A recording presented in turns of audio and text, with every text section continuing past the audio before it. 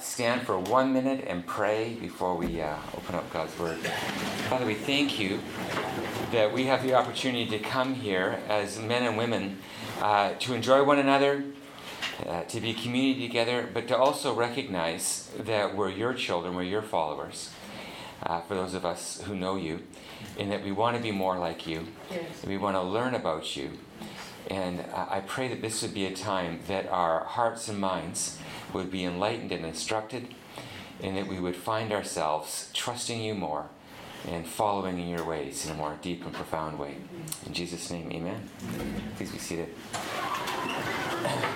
So as you heard, this is our last Sunday in a more cramped quarters. It kind of worked out because we had all these people going down to Oregon.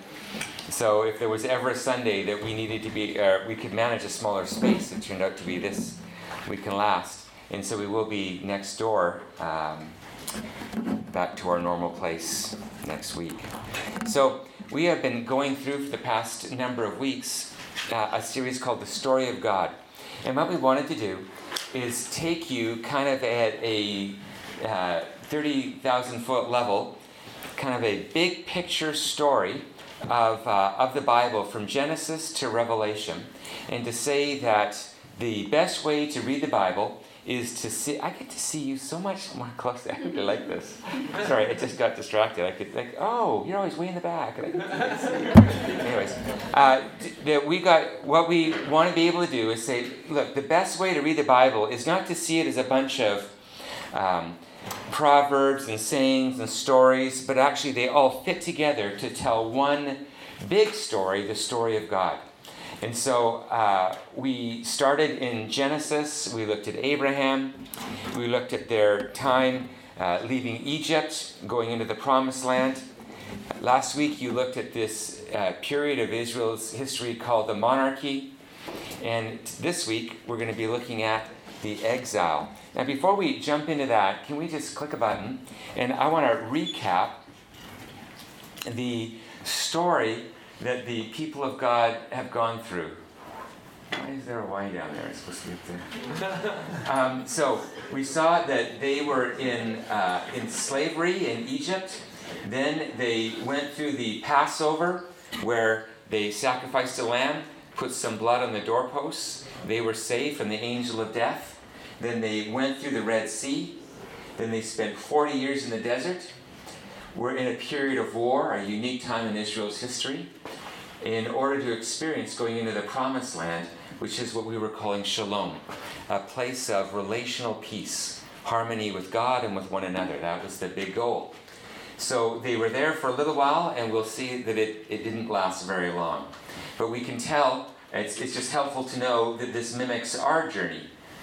We were in slavery through salvation in Jesus, baptism, learning through trials and tribulations how to be faithful in our love toward God and experience His love toward us. We go into mission with the hope of bringing His kingdom to earth. So there's a parallel between the story of God in the Old Testament and what we experience here as Christians today. So God's plan was to reconcile the world through a family, and that family now focuses on a royal line, particularly focusing on kings. Now, as you began to see last week, looking at the life of David and so on, some kings were good, most were not. It just, it was not great. And so after David and then his son Solomon, then the kingdom divided. All the 11 tribes became the Israel, and then Judah was the one tribe that was on its own. So they were split. And then is a story of king after king who is just some good, mostly not.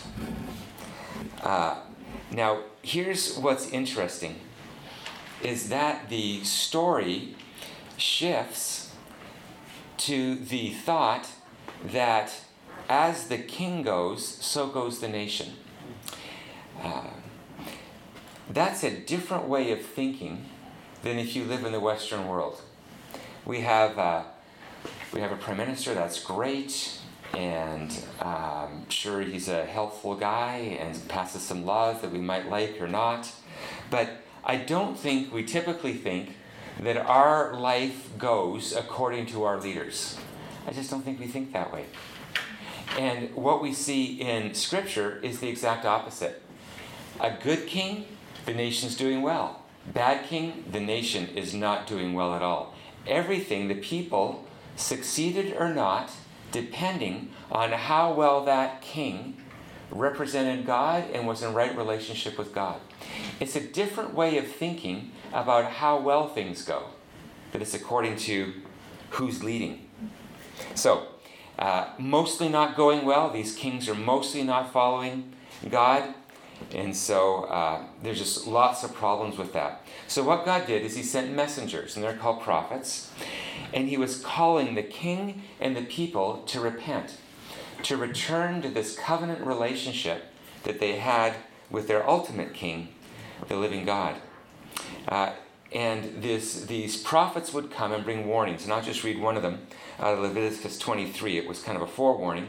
But it says, I will scatter you among the nations and will draw out my sword and pursue you. That's a hard thing to think about. God's children. This is what God says to his children. I'm going to draw out my sword and pursue you. People often say that God was really biased toward the Israelites and that he commanded them to commit genocide against other nations. But the way that he treated other nations who were unrighteous is the way that he treated his own people. He says, your land will be laid waste, and your cities will lie in ruins. Warning after warning through these messengers, through these prophets, and they simply didn't listen. So, after it depends how you count, but between 200 to 300 years of warnings, God acted on their covenant breaking. And he says, look, you don't want a relationship with me? Then I'm going to honor your decision, and I'm going to break relationship with you. I think that that's an important way to think about how God thinks. It's not like his people were really disobedient, and he says, I'm tired of your misbehavior. I'm now going to judge you. It's more like, I have been pursuing relationship with you, and you reject me at every turn. So eventually, I'm not stupid. I'm going to get the message that you don't want a relationship with me, and so I'm going to honor your decision, and I will now break relationship with you the way that you've broken it with me. I'm not going to force you to have a relationship with me. I'm not going to force you for me to be your king. And so I'm going to give you a dream come true. I'm no longer going to be your king. But as a result, you're going to be exposed to other kings who are nearly as kind or loving or patient as I am. And so what he did is he exiled them. He took them out of relationship with him and sent them to a place that was ruled by other kings. First the Assyrians, then the Babylonians, and then the Persians. But all of these nations and kings, they were horribly cruel to the Israelites. And so the fascinating idea is that they had their dream. You didn't want me to be your king, so I'll stop. But here's what it's like for me not to be your king, is that you're going to be overrun by other rulers who don't care about you at all. And so what we see in this exile is the same thing that happened in the Garden of Eden, where God pursues relationship with Adam and Eve. They break relationship, and so they get banished from Eden. Now, Eden is the same geographical area that the Promised Land is in. So the Promised Land becomes a symbol of a place of shalom and peace. And he gives it to them as a gift. They don't want to enter into peace with him or others, and so he exiles them out. Or other people come and run over that land. And this time it happens again. You don't want relationship with me? I'm going to exile you out of Eden, out of the Promised Land, and you'll be under a much more cruel ruler.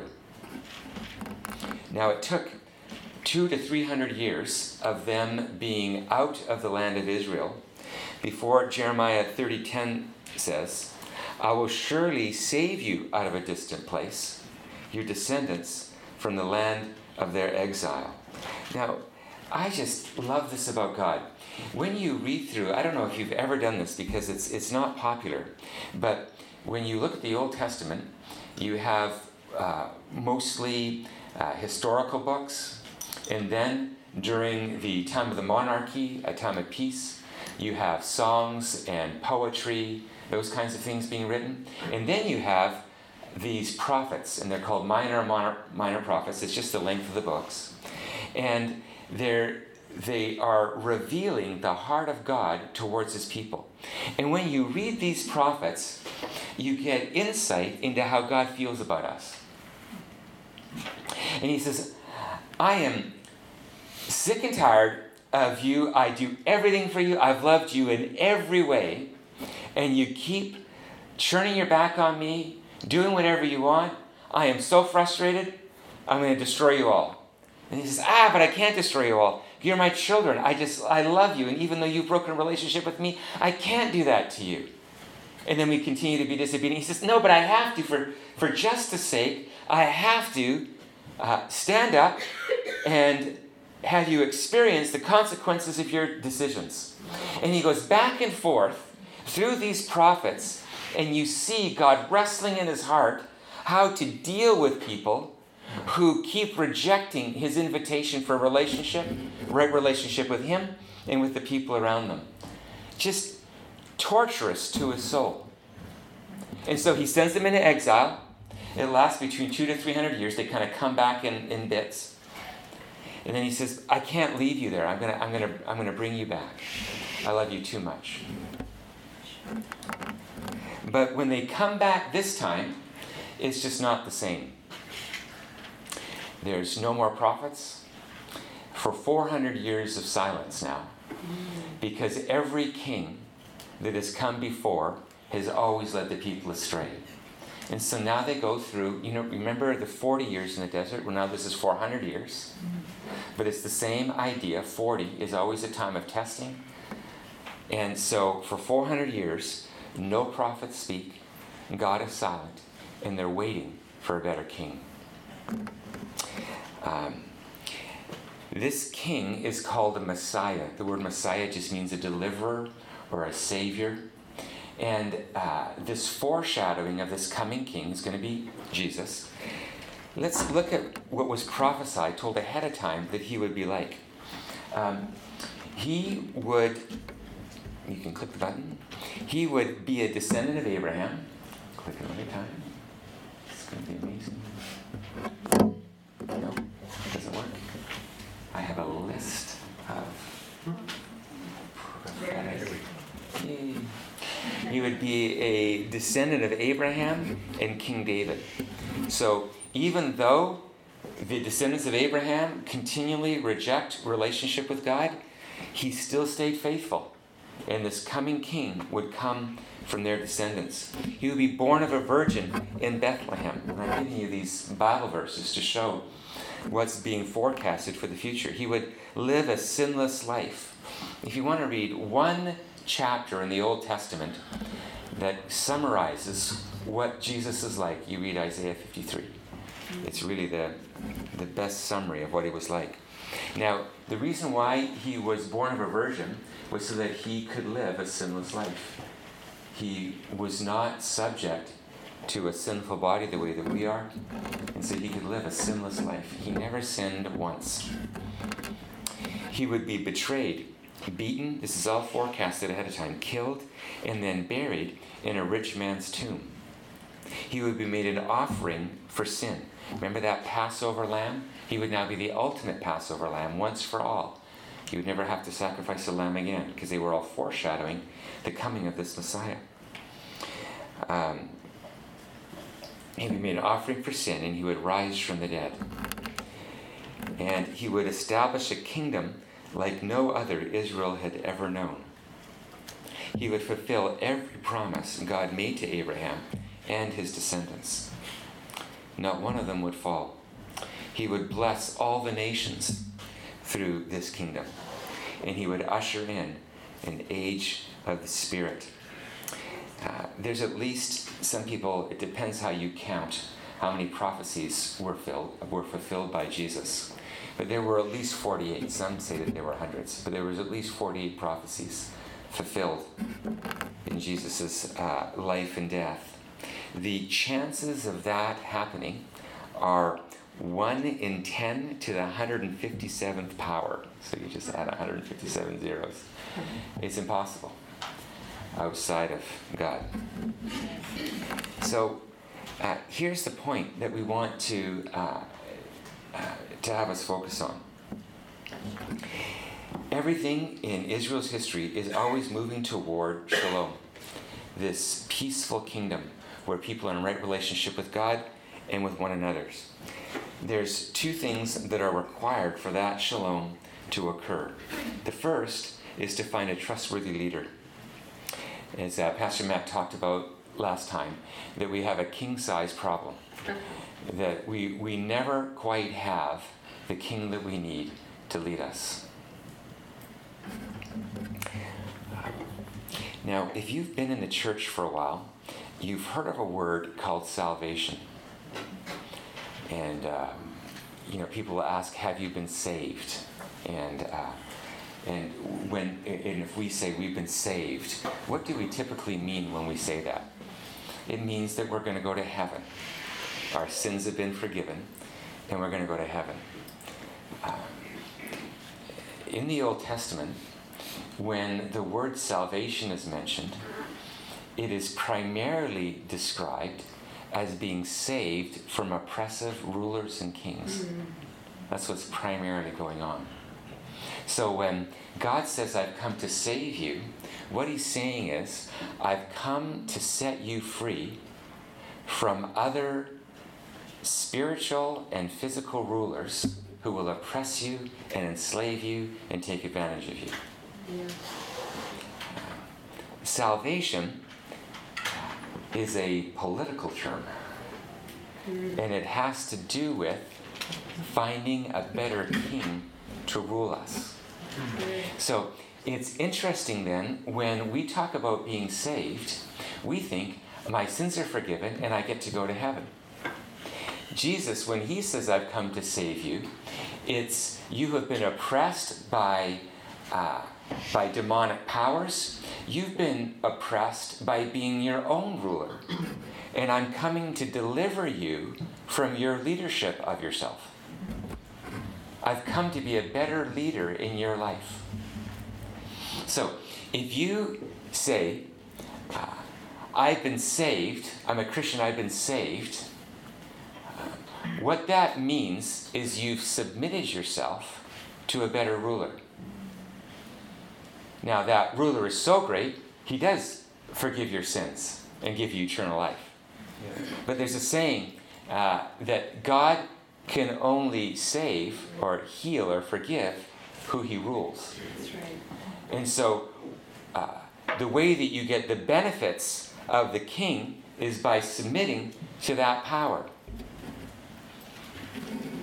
Now, we've made this very different. And so I will talk to people, and they'll say, oh, I'm a Christian. That's great. And they'll describe how they live their life. And there's no submission to that king. It's just doing what they want, and they understand that being a Christian means I've been forgiven and I get to go to heaven now. And that's, quite frankly, an unbiblical description of being a Christian. A Christian is one who have said, I am an oppressive ruler of myself. Yeah. There's demonic powers that oppress me. There's social structures and political powers that oppress me. I need to be saved from those bad leaders, and so I submit myself to a better leader. So the two requirements then to experience peace internally and to experience peace on earth is we need a better ruler, and number two is we need to submit or trust that king as his followers. Now, when you hear people talk about how peace is going to come to earth, how do people describe peace coming to earth? I often hear it described as we need to get rid of all authority structures. And the primary problem, the primary reason why there's no peace on earth is we have people fighting for power. And if we can just get rid of that, I was watching just for a few minutes the opening ceremony for the Olympics. And it seems without exception, when any of these things go on, you have to sing John Lennon's song Imagine. And it's always imagine. There's no heaven or hell. There's no consequences. And there's this idea that the problem that we have with not experiencing peace is because there's people who control. And then Scripture comes along and says that's kind of true, but the way to get rid of people who misuse power is to find people who will use power rightly, not just get rid of all power. So you have a world trying to get rid of power. And Christianity is an offense. Because it says, actually, we believe that peace will only come through a better power and through a people submitting to that power. Yeah. So what if the reason why you or I would not feel peace in our soul? I was just in Oregon talking about anxiety, and I think in the States there's 40 million people right now who are suffering from anxiety. And I think it's 40% of students would describe themselves as having a severely anxious episode in the last year. Anxiety is just a huge issue, a lack of peace, internal peace. And what kills me is, what if the increase in anxiety in society is directly proportional to becoming a more secular society? And as we no longer submit to a greater king, God, the natural result of that would be the lack of peace, the presence of anxiety. So maybe the reason why you would feel anxious inside is not because you need to just slow down your life a little and you've got too much going on, there's too much stress. The reason would be is that there's been no submission in your heart to a better king. And as you would submit to his rulership, you would have peace inside. And if you're not getting along with family members or friends, that the reason for that is that you and they are not submitted to a common king. And the only way that you will experience true and lasting shalom is if everyone submits to that greater power. What if the primary issue going on today is the exact same issue that we see through the history of Israel? People struggling to submit to the Lord God, to Yahweh. What if that's our primary problem? I spend a lot of time reading psychology. I find it helpful. And when you look at, they have methods now for dealing with anxiety, and it's very successful. The programs that you can go in to deal with your anxiety, they really do work. But they work in a way that makes your life smaller, not more loving or more trusting. And so while it might get rid of the symptoms of anxiety, it doesn't heal the root of yourself and others not knowing how to trust and submit to a heavenly king. So, in conclusion, what if our personal problems are about oppression and salvation is about submission? That as we submit our relationships, as we submit our emotions, we submit our thoughts, our behaviors to the King, we experience shalom inside us and around us. And I find this to be a much better answer to personal and social problems by tying them to a greater power than simply by asking everybody to get along a little bit better. So let me pray for us. Father, I thank you that that you are our peace. You describe yourself in Isaiah 9 as the Prince of Peace. And God, I pray that we would seek submission to you as the answer to our personal and relational problems. That we wouldn't make it about managing our emotions or slowing down a moment and counting to 10, while those things might be helpful. I pray that you would give us the wisdom and the insight to see that what's really going on is what has always been going on, and that people have struggled to submit to your authority. Father, would you help us view our issues in that light? In Jesus' name, amen.